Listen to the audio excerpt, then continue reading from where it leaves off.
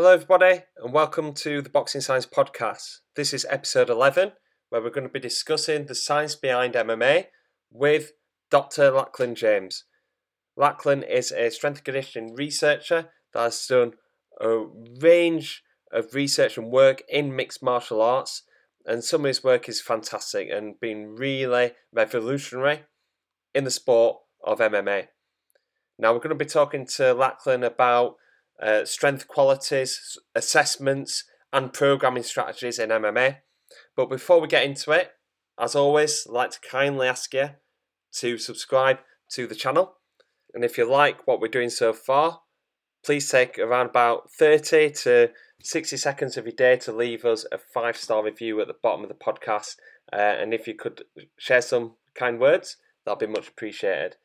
Now, before we get into the podcast, I'd like to make a quick apology for the first part of the podcast because the connection wasn't great for some reason. I think it was absolutely bombing it down when we started the podcast in Wakefield, and my connection is pretty bad when I'm first speaking, but Lachlan and Alan seems to be pretty fine. But I just want you to know that we stopped the interview around about 10 minutes in, redid the Zoom link, and then we cracked on with the podcast with no interruption. Last thing that I want you to do is to listen to me being broken up at the start and thinking, oh, this is what it's going to sound like all the way through. Switch off and miss some absolute golden content from Dr. Lachlan James. So, apologies for the first 10 minutes. Please get through it and get through this full 50 minutes worth of golden information about strength and conditioning in MMA with Dr. Lachlan James. Welcome everybody to the Boxing Science Podcast, episode 11. Today I've got to excuse myself and Alan if we sound a little bit tired, slurping a bit of coffee whilst we're doing this podcast because we're doing it early because our guest today comes from the other side of the world. He's based in Melbourne, Australia. Is strength and conditioning researcher, Dr. Lachlan James. Lachlan, how are you doing? Danny, Alan, I'm well, thanks, lads. Thank you very much for having me on. Good. How's lockdown over there? Is it easing off now? Are you getting back to some sort of normality?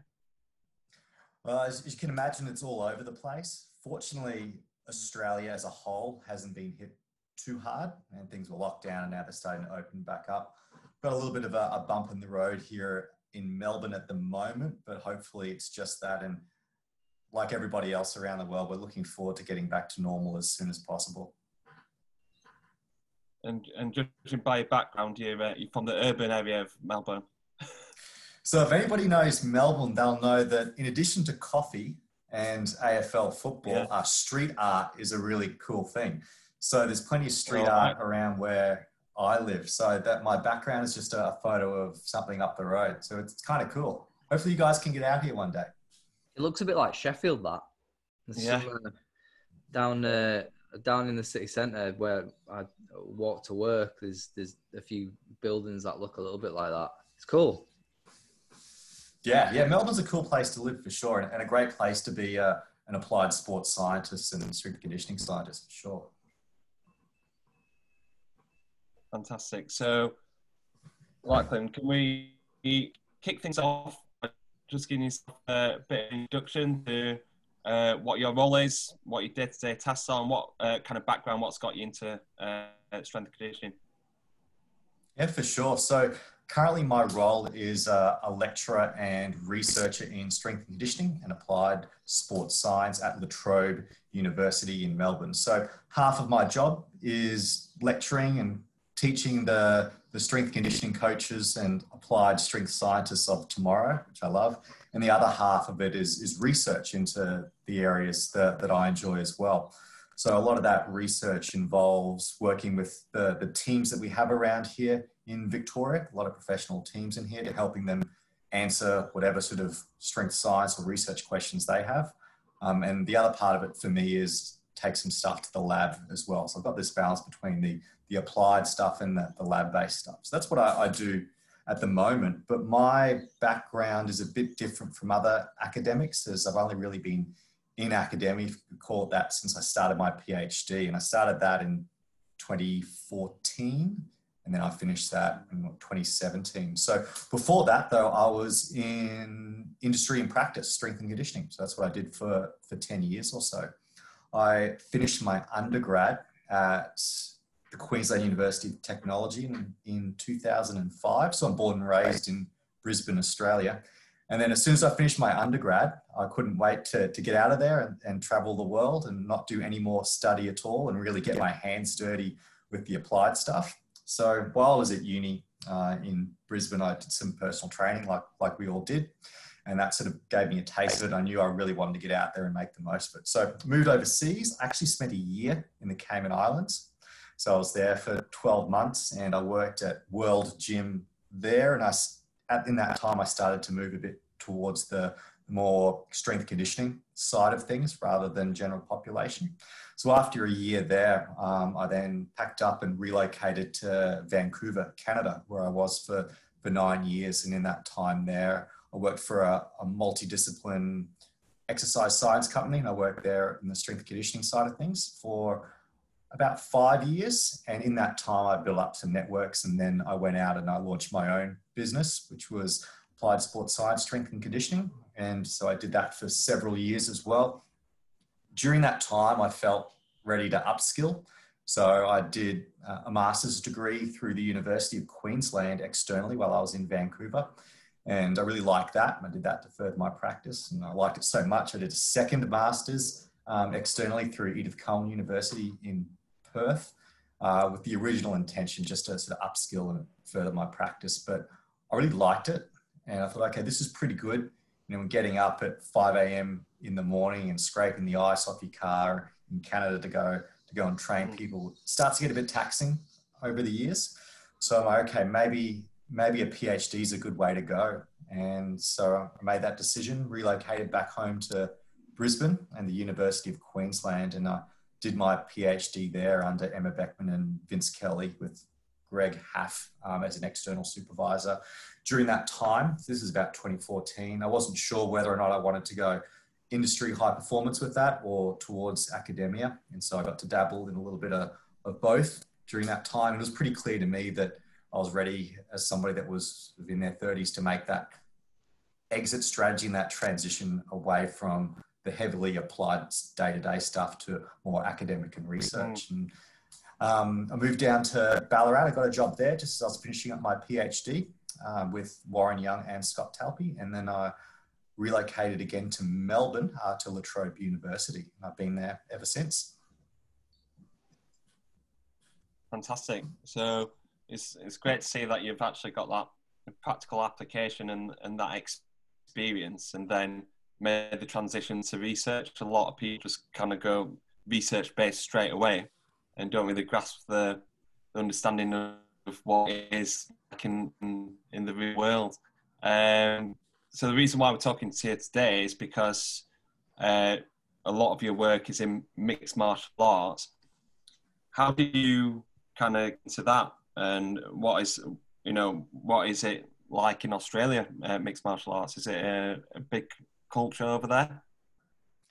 Yeah, so I'll tell you my story on that. So obviously I was in Canada at the time. So I was in Canada, this is probably maybe around 2010 or so, and I had my small business and, I was doing the master's degrees. And so you start thinking about things differently. So you start seeing applied sports science and performance analysis in everything that you're involved with or that you see. So you start analyzing everything. So around the corner from me in Vancouver was one of the few Hickson Gracie BJJ schools around. I knew that was kind of a cool thing. So I got involved in that. And then through that, you start to meet other, obviously, BJJ players and, of course, MMA guys as well. And so doing that, and I'm doing my studies and I've got my business. And so you start to work with some of the guys there, of course, and they're all interested as well. Yeah. So during that time, I'm like, okay, this is a really interesting sport. It has such a broad scope of physiological and biomechanical qualities that you need, strength, power through to endurance, but also technically as well. And in addition to that, there's so many ways you can win or lose. So it was really ripe for a good performance analysis. And then so I thought, okay, this could be something that I'd like to explore for a PhD. So at the time in Canada, GSP, so Georges St-Pierre, was huge. And so MMA was next to ice hockey, one of the biggest sports there was there. So everyone was heavily immersed in it. And that was the environment that I was in. So it was really sort of a logical thing. And then you build up relationships with the fighters too, because you're training with them or you're rolling with them. And I thought, okay, so the hardest part of this job, if I want to do a PhD in this, is testing competitive fighters. So I feel like I'm building up a good network. So I proposed that to Emma and Vince and Greg Hafs, my advisors, and they thought it was a great idea. So I came back to Queensland, got warmed up there, got things lined up, and then flew back to North America and collected a lot of my data there before then coming back again to Australia and acquiring more data here in Australia. And that's sort of how I got into it. Really cool. Really, really interesting journey that you've had to get to the point where you are now. Lots of rich experiences as well that have not only informed your work as a coach and then as a researcher and as a combining research and academia now and passing those experiences on. But I just want to try and transport you back to your time as a S&C coach working with MMA athletes. What are some of the challenges that you found from a coaching perspective? Maybe that's challenges around relationships between you and athletes, or challenges between the relationships between you and coaches, and how you began to maybe implement some S&C strategies into their training. Yeah, great question. So keep in mind, this was probably around 8 years ago or so. So it was 8 years ago, and we're talking about competitive amateur or semi-pro fighters. So that's the population you're dealing with. And none of this will come as a surprise to you guys or anybody who's dealt with, let's say, the combat sports. Probably the hardest thing to communicate to them was that a workout didn't have to involve blood, sweat, and tears. And it helps to get stronger. And sometimes you have to lift heavy things and then have a rest and then lift them again. Not every session is going to be like your typical applied session on the mats. And not every session, none of them, in fact, will look like a CrossFit session. So that was probably one of the bigger ones, particularly when you're talking about resistance training and strength training. You're really trying to deal with whatever state the athlete presents themselves in to you, because the sport-specific training was somewhat erratic as well. So they might be more beaten up or less beaten up one day, and you couldn't always be certain of the progression that they're going through with their sport-specific stuff on the way towards an amateur bout. So that was always hard as well. And really, you're really there to manage the fatigue. Is how do you get them stronger and manage the fatigue? They're getting enough strength endurance, at least these guys were, and they're getting enough aerobic type training from their sport-specific training. So your job there was to manage that and to find ways to get them a bit stronger and to maybe prevent some injuries and to improve their movement quality a little bit along the way. So it was really just the fundamental stuff in my case back then. And I'd like to think that, and I'm pretty confident of this, that these days it's come a little bit further, particularly with the advent of the UFC Performance Institute over there and all the great work that's happened and the awareness that's been developed. So I'd like to say it's progressed a fair bit since those times. What do you think some of the main progressions have been? I mean, we spoke to Duncan French at the UFC Performance Institute, who I know you know, a few weeks back. And it seems to me that the UFC, in terms of their athlete preparation, in a few years' time, they will be leading the way in not just combat sports, but the whole of sports with the the plans that they have, and some of the projects that they've going on now is absolutely incredible. Where do you see those developments coming from since your time? They'll have to be leading the way because MMA is such a complex sport. So if you're going to be organising the training and developing good habits and appreciation of training science, then it's going to have to be world-class because it's such a complex sport. So it doesn't surprise me at all. I think where you'll start to see the improvements is probably simply in the organisation of training, particularly maybe in the off season, and having some sort of a structure there. We can't even call it an off season because fights come up on a moment's notice, but having some sort of a plan and structure in there. And then the integration of the training tasks and possibly open lines of communication as well. So I'd say that's probably the biggest thing is just the organization of training and putting a bit more thought into it rather than it being ad hoc, I guess, which is what it often felt like historically. Yeah, I'd agree. And one of the things that we've done before is we've had roundtable discussions with various different experts. And one of the guys that we work fairly closely with is Rob Madden, who's Anthony Joshua's physio. And we asked him, what do you think are going to be the new developments in physio and injury prevention in combat sports over the next few years? And he said, training structure, planning and organization, and integrating between disciplines. And it really that's great. It really is that simple, isn't it? And it's identifying training load, managing training loads, and making sure they're progressed appropriately in order to enhance training consistency and manage injury risks, so we can keep athletes fresh and performing to the level that we need them to be performing at any given time, and keeping them free of injury, so they can perform best in the areas where they need to be performing at, which is principally for us in sparring. Yeah, absolutely. And I think it comes down to periodization theory as well, which is, it's a set of general principles that if you can understand those general principles, then it's easy enough to start to organize your training, and it can answer a lot of questions without being stuck in rigid models. So once you understand the basic principles of training organization, then I think you're on the right track. Lachlan, could you explain to us what the kind of key strength conditioning methods that you'd employ with fighters based on your experiences and your research as well? I know it's not a one-size-fits-all approach. We know that with Boxing Science, we've got different types of athletes, but we have we do have a general philosophy of what we want to work towards. I just wondered whether you had a similar kind of philosophy. Sure. So it's been a couple of years now since I was hands-on in the trenches, but as I said before, it was really about the fundamentals. That was the focus.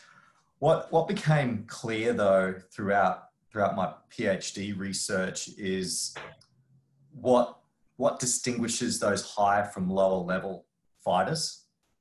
So exploring that, if you're less trained and you're a lower level competitor, it's just the basic fundamentals, and you're going to see general gains that will translate through. And that's the same for anybody with a low training age.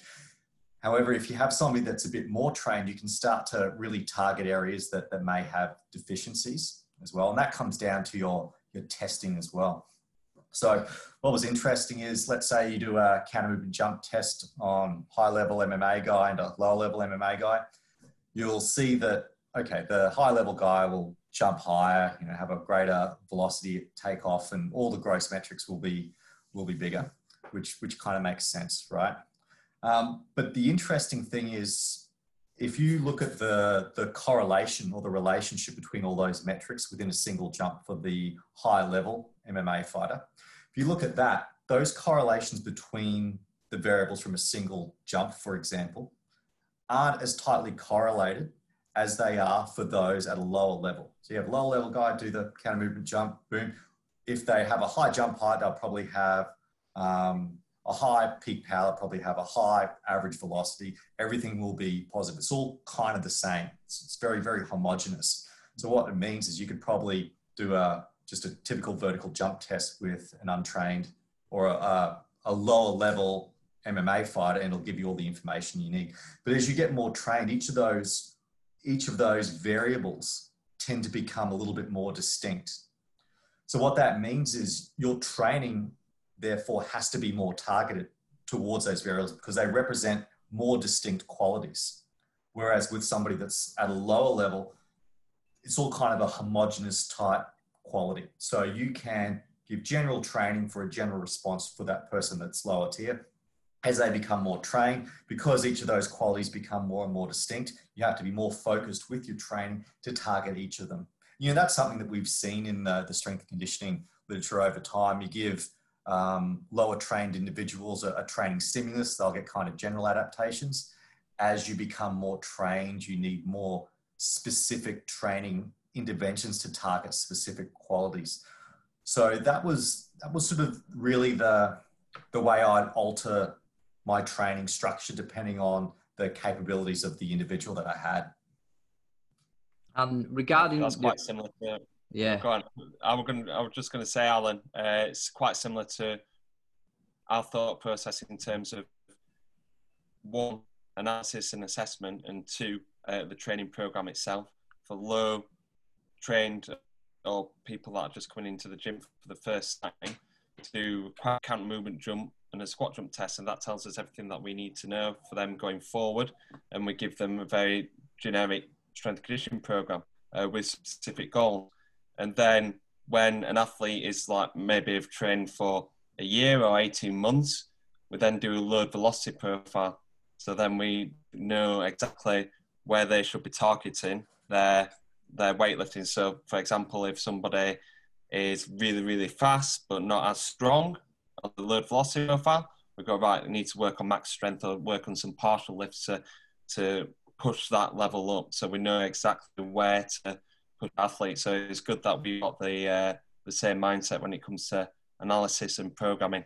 Alan, do you want to ask your question, mate? Sorry to butt in.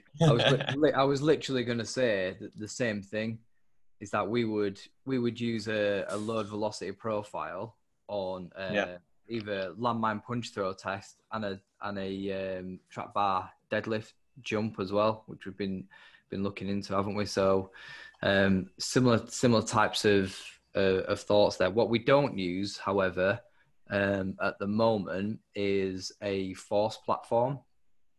So I wondered whether that's something that you use, like with your athletes, is a force platform to try and pick out some of those physiological and mechanical variables that might then point you into a more focused direction for more targeted testing. That's a really good question, and that's the important question that you have to ask yourself. Is, okay, what's the population that I'm dealing with the most?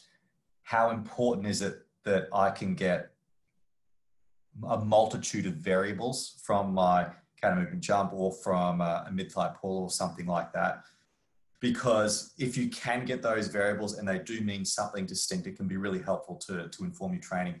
However, probably for the vast majority of cases, a couple of variables that you could get from maybe a linear position transducer, provided that your variables are reliable, that's your most important thing, and sometimes you can get away with it. So I would say, to answer that question, is the more strength trained your population, or the more potentially jump trained your population, the more important it is to have a really valid and reliable measure of the counter movement jump. And that would be using something like a force platform. But you know what the cool thing is these days is you can get them fairly inexpensively, as we all know. So it does make them an affordable option. And even some companies, you can rent them out as well. So you could have some sort of a rental type situation over a couple of years, which can be a good option for a small business as well. So the options are there, and it's just a matter of what population you're dealing with the most. Mm.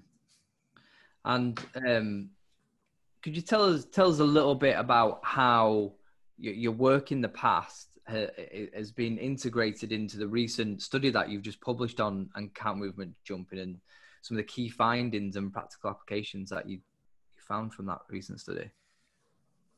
For sure. Nearly all of my research questions, even today, are born out of things that you're encountering. I guess, firstly, for me as a practitioner, you're like, geez, I really like to find a way to solve that one and answer that question.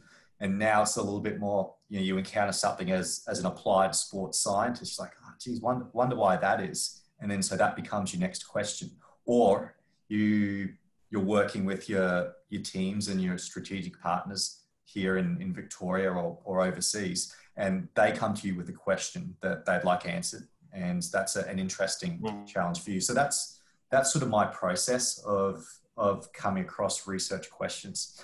As far as the most recent paper on MMA athletes came about in my case, well, I did one earlier on that looked at strength and power qualities of higher and lower level MMA athletes to get an idea of whether strength and power, for lack of a better term, whatever we're calling it this week, maximal neuromuscular expressions, to see how much those qualities distinguished high from lower level MMA competitors. Okay, so looked at that, and you're like, okay, it does, that's good, strength and power is important, and it does so throughout the loading spectrum. It does so in a 1RM squat, does so in an unloaded counter movement jump, and it does all in between. All right, so you need it throughout the spectrum. So that was an interesting finding. So you've got that information, and what you can do with that is you start to build your model of performance. So we could say, okay, you need strength and power throughout the spectrum in MMA. So that's important. So you can start to consider that when you're looking at your training. Let's say if you got a different outcome, if you looked at that and you said, okay, it looks like in unloaded conditions, the high level athletes performed much better. In the loaded conditions in a 1RM squat, there wasn't too much difference at all. You might go, okay, that's sort of the characteristic of an MMA fighter. It's these high velocity unloaded conditions or expressions. And so that's what we need to consider with our training. Or it could be the other end. Let's say rugby league's a good example. Look at it throughout the spectrum and you go, okay, unloaded, maybe not so much. As soon as you get load on them, as soon as they're doing a squat, you can start to see a difference. So maybe that's where we have to direct our training more towards that side, considering training status and all that. But in MMA, it was pretty clear it was throughout the spectrum. So that in itself was an interesting finding that can start to direct training interventions. So then the next thing that came about, and this is, of course, inspired by John McMahon and Jason Lake's work, is, all right, these gross variables that we looked at in this first paper a couple of years ago, that's cool. It's really interesting. That was sort of the foundation. But it would be curious to find out how these gross or outcome metrics from the counter movement jump were achieved. So what was the jump strategy? And that was sort of the motivation for looking at this latest paper, is to see what was the change in jump strategy. So we know these gross metrics are better. That's cool, good information. But is there anything more to this that might be interesting? And so that was the background to that paper, and we had some interesting findings. I think it's interesting that you can get so much from a simple jump. Yeah, yes, it is. And you talk to Jason Lake and John McMahon about it, and it's fantastic, but they'll also be the first to tell you it can be overwhelming and you've got to keep it simple too. Yeah. So that's my philosophy. But what we did find from this most recent paper, though, was something that I thought was interesting. And if we look at a counter movement jump, and we'll sort of keep it in fundamental terms here. All right, cool. So the high level MMA fighters jump high. That's fine. It makes sense. But it's the timing of that force application that's really interesting. So it seems like they do a really swift, quick counter movement. Yeah. So quick. And then they have quite a forceful concentric phase. So they get this big output with really minimal input, which I think is interesting. So if you look at something like then flight time to contraction time, or RSI mod, you can see that that really distinguishes the two groups. Now that might be distinct from, and I'm using rugby league as an example because from Queensland and Australia, and that's what we do, and did some stuff, did some work there with those athletes. So you might see, okay, maybe the professional guys might jump a bit higher. But if you look at their, at least from my experience, their counter movement strategy, it's a longer, slower counter movement. Whereas with the MMA guys, it's a really quick one. So the MMA guys, they have this really short, quick counter movement, almost like a snake, that then results in this high concentric force output. Whereas if you're looking at, say, a rugby union or a rugby league player, they have this big wind up and then they can load up and then force through that. And that's characteristics of the sport, as you can imagine. You know, if you're trying to, you know, evade an attack but stay in the pocket in MMA, you need to have swift, small movements that allow you to reposition yourself in a good position. Whereas if you're looking at the rugby coach, you can see somebody coming up in a line and you can prepare for that and you can load up for that. So I thought that was particularly interesting. Very cool. Very cool. Anyone who knows me and Danny knows that we fairly regularly have a jump off. Oh, I love it. Whenever the Opto jumps out, we can't resist to have a jump. It's pretty even. We have swings. Whenever he's doing a lot more strength training than me, and I'm like in an endurance phase, he's normally only about half a centimeter higher than me. That's about right, isn't it? Oh, whatever. But we're jumping like, so for example, we'll pop out anywhere between like 55 and 60 centimeters. Will me and Danny, but the average for boxers that are not on our program is around about 35 centimeters for a counter movement jump. That's right, isn't it, Danny? Could be a little bit higher. Yeah, with free arms as well. Yeah, with free arms. Yeah, so it's around. All right, interesting. What kind of heights are we seeing? Just so we can benchmark. What kind of jump heights are you seeing across? Let's just take those two main sports that you've talked about in rugby league, and in MMA. It's a good question. I can't remember, to be perfectly honest. I can tell you that neither were particularly mind-blowing. Yeah, that's interesting. It's interesting because you know we have had some MMA guys come into the lab and we have tested them on their jump heights, and they're popping out around over 50 centimeters at least. I remember when I was working in rugby league, we were probably seeing on average across all the different positions, probably around about anywhere between 48 centimeters and low 50s for the better guys. And this was semi-pro. But boxers are big mass though, right? For your rugby league, rugby union players. Yeah, big mass.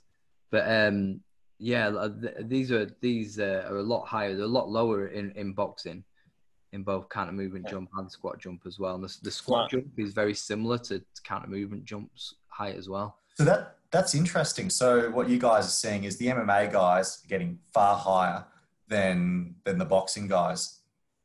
Yeah. Yeah, and it's not only how high, but it's also the difference between squat jump and counter movement jump. Like it's not uncommon for boxers to have a squat jump higher than the counter movement jump because they're just not used to that eccentric utilization. Whereas like MMA fighters, no matter how kind of trained or untrained they are in conditioning, found that they're naturally better at counter movement jump than squat jump, and I put that down to the eccentric utilization of the hamstrings in a kick. They're naturally very fast on the Woodway curve as well. Mm. Yeah, without doubt, that's some interesting data. That's good. Yeah. Yeah, so another study that I've seen you post on Twitter, the recent one, is the one on power clean. And he's talking about how important technique is for that kind of that power expression. And you actually mentioned that in the book chapter. Obviously, more of a technical side is in that they've got to have this neuromuscular expression to make it, and the technique has got to be quality, and accuracy has got to be quality to make sure that it is applying to the sport, because it's punching or kicking somebody in the head or going anywhere in MMA. But that leads me to the question, because you've got this power clean where technique is really important. You're talking about how important technique is, and all that at the moment, stuff like jumps, squats, loaded jumps. How specific do you think that MMA athletes should go in terms of their strength and conditioning exercise selection, such as like we use at Boxing Science, we use medicine ball punch throw, landmine punch throw, stuff like that. Based from a physiological side, not psychological side. What is your opinion on punch-specific exercises? Yeah, so I think that's a good question. And when I'm talking about technique, I'm thinking about the timing of force application and being able to control that. So sometimes you need to be able to load up. Maybe there's a window of opportunity that allows you to load up and then to get more force behind that strike or attack, whatever it might be. So it has to be measured, because there are also times where you need to slip, evade just enough, but not too much. So that needs to be measured. So that's more almost like a reactive strength or an agility type quality, where you're creating distance or closing distance. So you can control the timing of your force application to put you in the right spot at the right time. So it's almost this reactive strength agility. So when I'm talking about agility, I'm talking about, reacting to some sort of stimulus as well. So it's this real interrelationship between all of those. And, that's what they're going to get a lot from their sports-specific training. The thing to consider, at least with my background and the experience I had, remember, a lot of these guys, they'll adapt to just about anything because their training experience, so their resistance training experience, probably isn't super high. So if you give them some sort of general basic stuff, they're probably going to get a bit of strength. They're probably going to get a bit of unloaded rate of force development. They'll probably get a bit of loaded rate of force development. They may even get some reactive strength for free. And this is sort of what I was saying before. Then as they become more trained, they're less likely to get all of these qualities from one sort of training modality. So you start to have to target it a bit more. Like, okay, so this person needs to be a bit more twitchy. That they can't turn it on really quickly. We need to do some more reactive strength type stuff. So maybe I'm thinking of depth jumps with a cue to minimize contact time regardless of jump height. So that could be one cue. Or your typical reactive strength cue, which might be to minimize contact time for maximal jump height. Okay, so you start to play around with that. So maybe they need to be a bit more twitchy. Or they're at the other end of the spectrum. Maybe, okay, they're pretty good, they're pretty twitchy, but they don't really, that slow or that long stretch shortening cycle type action, maybe they're deficient there. And this is what you'll get from your profile. Maybe they're deficient there, and we know that's important to an extent. So we need to maybe shift an emphasis or increase the emphasis onto that. So something that's a little bit longer stretch shortening cycle. So I think it just comes down to tailoring it to what they need and where they're deficient based on their training status. So absolutely, if they're quite well trained and they need to be twitchy, the really sports specific stuff can be huge, and you have to do that, right? Particularly as you're getting them closer and closer to competition. We've got this thing called periodization, right? And as you get closer to competition, you're going to start doing more and more sports specific activities. So absolutely, it's got its place. There aren't many things that don't have their place at all.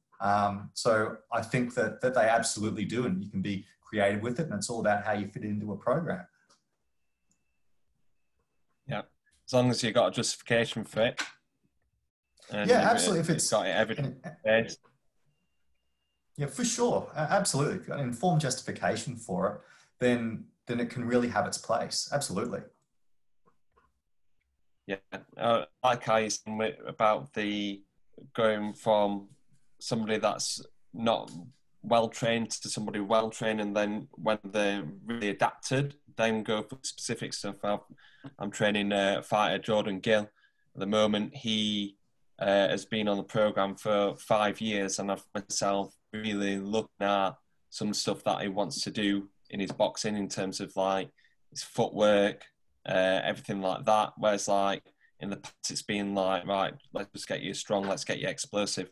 Now we're really looking at how we can produce that through the kinetic chain, how he's doing it, being touching on his feet, what his footwork's like, because that's, you know, it's got the foundations there in terms of his strength, speed, and explosiveness. Now we make like the big changes in his actual boxing performance by doing really specific stuff. Talking about kind of that neuromuscular expression again, let's talk about the loaded jump test that you mentioned in this book. I know we said it just before, Routledge Handbook of Strength Conditioning.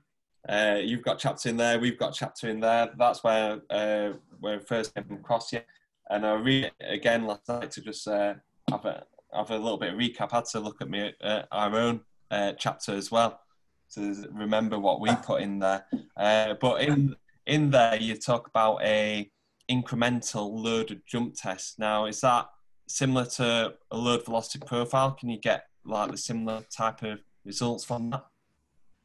Yeah, and you know, these things have been around for years. I didn't invent this stuff, and the person I took it off. So I think, you know, Dan Baker and Jeremy Shepherd did stuff with that long before me, and people did that long before them. So this isn't new stuff. It's pretty sort of straightforward as well. So the reason I did it was because there was plausibly a possibility that MMA athletes are going to be developed throughout that spectrum. And so we wanted to investigate that. And the best way to do it was to do the incremental load jump squat test. So all that is doing your counter movement jump unloaded, and then with, in this case, differing percentage of body mass on their shoulders. And then from there, you get your profile, right? And then you look at where they're deficient. Probably the easiest way to go if you want it to start to inform training interventions is go, okay, let's look at the ratio of counter movement jump with 50% on the shoulders. You can just take jump height from that, or you could take peak velocity or velocity takeoff, whatever you've got. So look at the ratio of that, jumping 50% in shoulders, boom, to doing an unloaded counter movement jump. Okay, so now you've got some sort of a score or a ratio. That's pretty easy to look at. You can go, okay, you can start to benchmark individuals. You might go, okay, we know that a score of 0.85 on that measure, let's say, is characteristic of well-developed MMA athletes. So maybe, you know, there's a fair bit of force there, but they're also pretty good velocity. And that might be different if it's let's say rugby league play, we've been using an example. Maybe it's getting close to 0.9 or something like that. So now you've got your model. You're like, okay, we know that 0.75, 0.8 in that particular metric is characteristic of an MMA athlete, for example. Then you can see where your individual is at when you do that. Do the counter movement jump unloaded, get jump height or whatever you've got, and then do it with 50% body mass on the shoulders, and then see where they are. So I guess it's kind of like a dynamic strength index, which pretty much is what it is. But then of course, you've got to see what's their baseline strength level, because as we all know, you get velocity for free if you do heavy strength training and you're already weak. So maybe that'll kill two birds with one stone. But if they seem to be deficient when you put weight on their shoulders and they're already a little bit strong, then maybe you can start to shift the emphasis to some more velocity type stuff, depending on where you are in your training plan.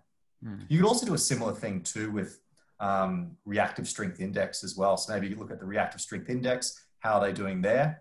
Okay, then you can look at how they're doing with the typical counter movement jump and where should they be with that. Because the interesting thing with the reactive strength index, which is depth jump, minimal contact time, maximal height, it's quite a distinct quality from a typical counter movement jump. So if you look at the R squared there, it's probably only around 0.5, which indicates that they're quite distinct skills, particularly as someone becomes more trained. So you've got to train them and test them separately. If you've got sort of a lower level, less developed person, you'll probably see that the commonality between those two, a reactive strength and a long stretch shortening cycle action, is much similar than it would be if they were more trained. And as a result, you can get away with a more general stimulus. That'd be interesting to look at, because we've started including a bit of RSI work in our assessments, haven't we? Yeah, so that would be interesting. I mean, we've got hundreds of boxers on our database, but probably not so much with any RSI measures at the moment. So that would be interesting to. We've also because we're doing the load velocity profile. The reason why I wanted to ask this question is because we started playing about with a similar model. We're doing it with the trap bar, doing a counter movement jump, unloaded, taking jump height, because our university is closed. We don't have access to the GymAware, so we're doing so where we've got the My Jump app, and we're taking jump height from different loads, and from like you say, about 50% body mass all the way up to 100% body mass on the trap bar, and then seeing what that decline is. We don't have a massive base at the moment. I think we've only got about 3 boxers in the database, but then we've got about 10 overall, like kind of general population. So that's something that we're looking to do whilst we haven't got access to the fancy kit and equipment that we use. So basically, just seeing how their jump height on the counter movement jump declines as the load goes up, and seeing whether they're more force dominant or whether they're more twitching and speed dominant as well. Yeah, absolutely. And it would be good to see what's characteristic of elite level boxers in that, are they inherently, or as a result of their sport and their training, more velocity dominant or more force dominant? And if that's the case, maybe now you know what you need to target. And then once you reach that target, okay, maybe we can start to play with other things around there to give them a competitive advantage. And you know what's cool? One of the things about lockdown is that it's forced us to think outside of the lab. And so what Danny's describing there is the My Jump app. How much is it? About 10 quid. Tenner, yeah.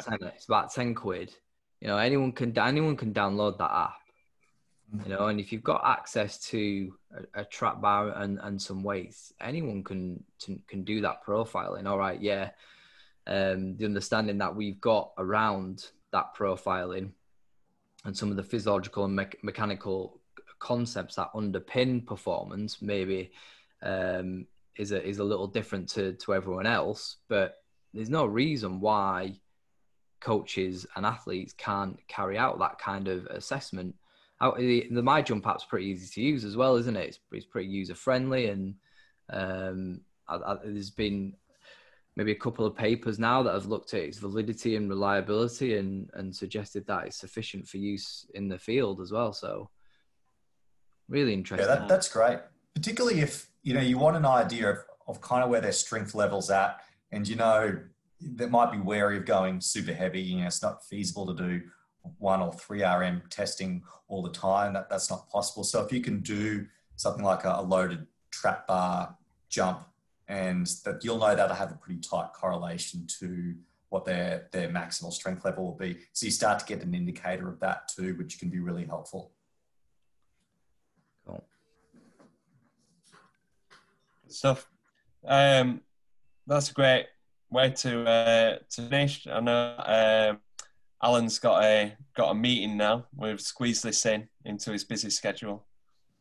So, Lachlan, where can people kind of find your information, whether that's over social media or on websites, stuff like that, or ResearchGate? Where can they find more about you? Probably the best way is jump on my Twitter. So it's at DocLockJames. So at DocLachJames. That's probably the best way to find me. So find me on there and shoot me a message. I'm happy to answer any questions or get a bit of a chat going. I'm fairly active on there, so I'm on there pretty regularly. So feel free to jump on and give me a shout. Fantastic. Very good. And what does the next few months look like for you? What's coming up? Yeah, good question. So semester 2 in Australia is about to kick off in the next couple of weeks. So we're just about halfway through our academic year. And hopefully we're going back to some face-to-face practicals and labs for my strength and conditioning subjects. And we've got a pretty flash new strength and conditioning lab in Sports Park at La Trobe that I'm excited to get the students into. So I've got my fingers crossed for that, and it looks like we might be traveling okay. So that's what's on the cards for me. And as far as the teaching side of things go, and research, plenty of things going on. Looking at some strength power training studies, of course, we've got that going, and working with some of the teams around us. And of course, there's always some MMA stuff in there as well. So watch and wait, and hopefully we'll have some stuff out there shortly. Fantastic. Right. Well, it's in my plans to be coming out to Australia, doing a bit of travelling, and taking my future wife on a tour of different gyms and facilities as well. Sneak that one in. Please come out, guys. You'll love it. Yeah. So it'll be good to see this new fancy gym that you're going to get your hands on. Come down. Yeah, I'll give you a tour. Take you to all the wineries. Yeah, Pubs. Fantastic. Brilliant. Cheers, Lachlan. Cheers, Alan, for your time. And yeah, I'm sure that a lot of listeners will take a lot of value from this. And if you don't follow Lachlan yet on Twitter, go and follow him. And yeah, read all his research because it's top quality stuff. Okay, thanks, Lachlan. I'll see you soon. Thanks, lads. Really appreciate you having me. Cheers, mate. See you later. Bye-bye. Okay, guys, so that's the end of the podcast. Thank you so much for listening. I hope you've got a lot out of it and you can start applying this to your coaching and your training. I'd like to thank you for listening, and please hit the subscribe button. And if you've got 30 or 60 seconds of your time, please leave us a 5-star review if you like the content, and also give us some feedback. Tell us what you like about the channel. Tell us what you want us to cover in future episodes. Okay, guys, thanks so much for listening, and I'll see you on the next podcast.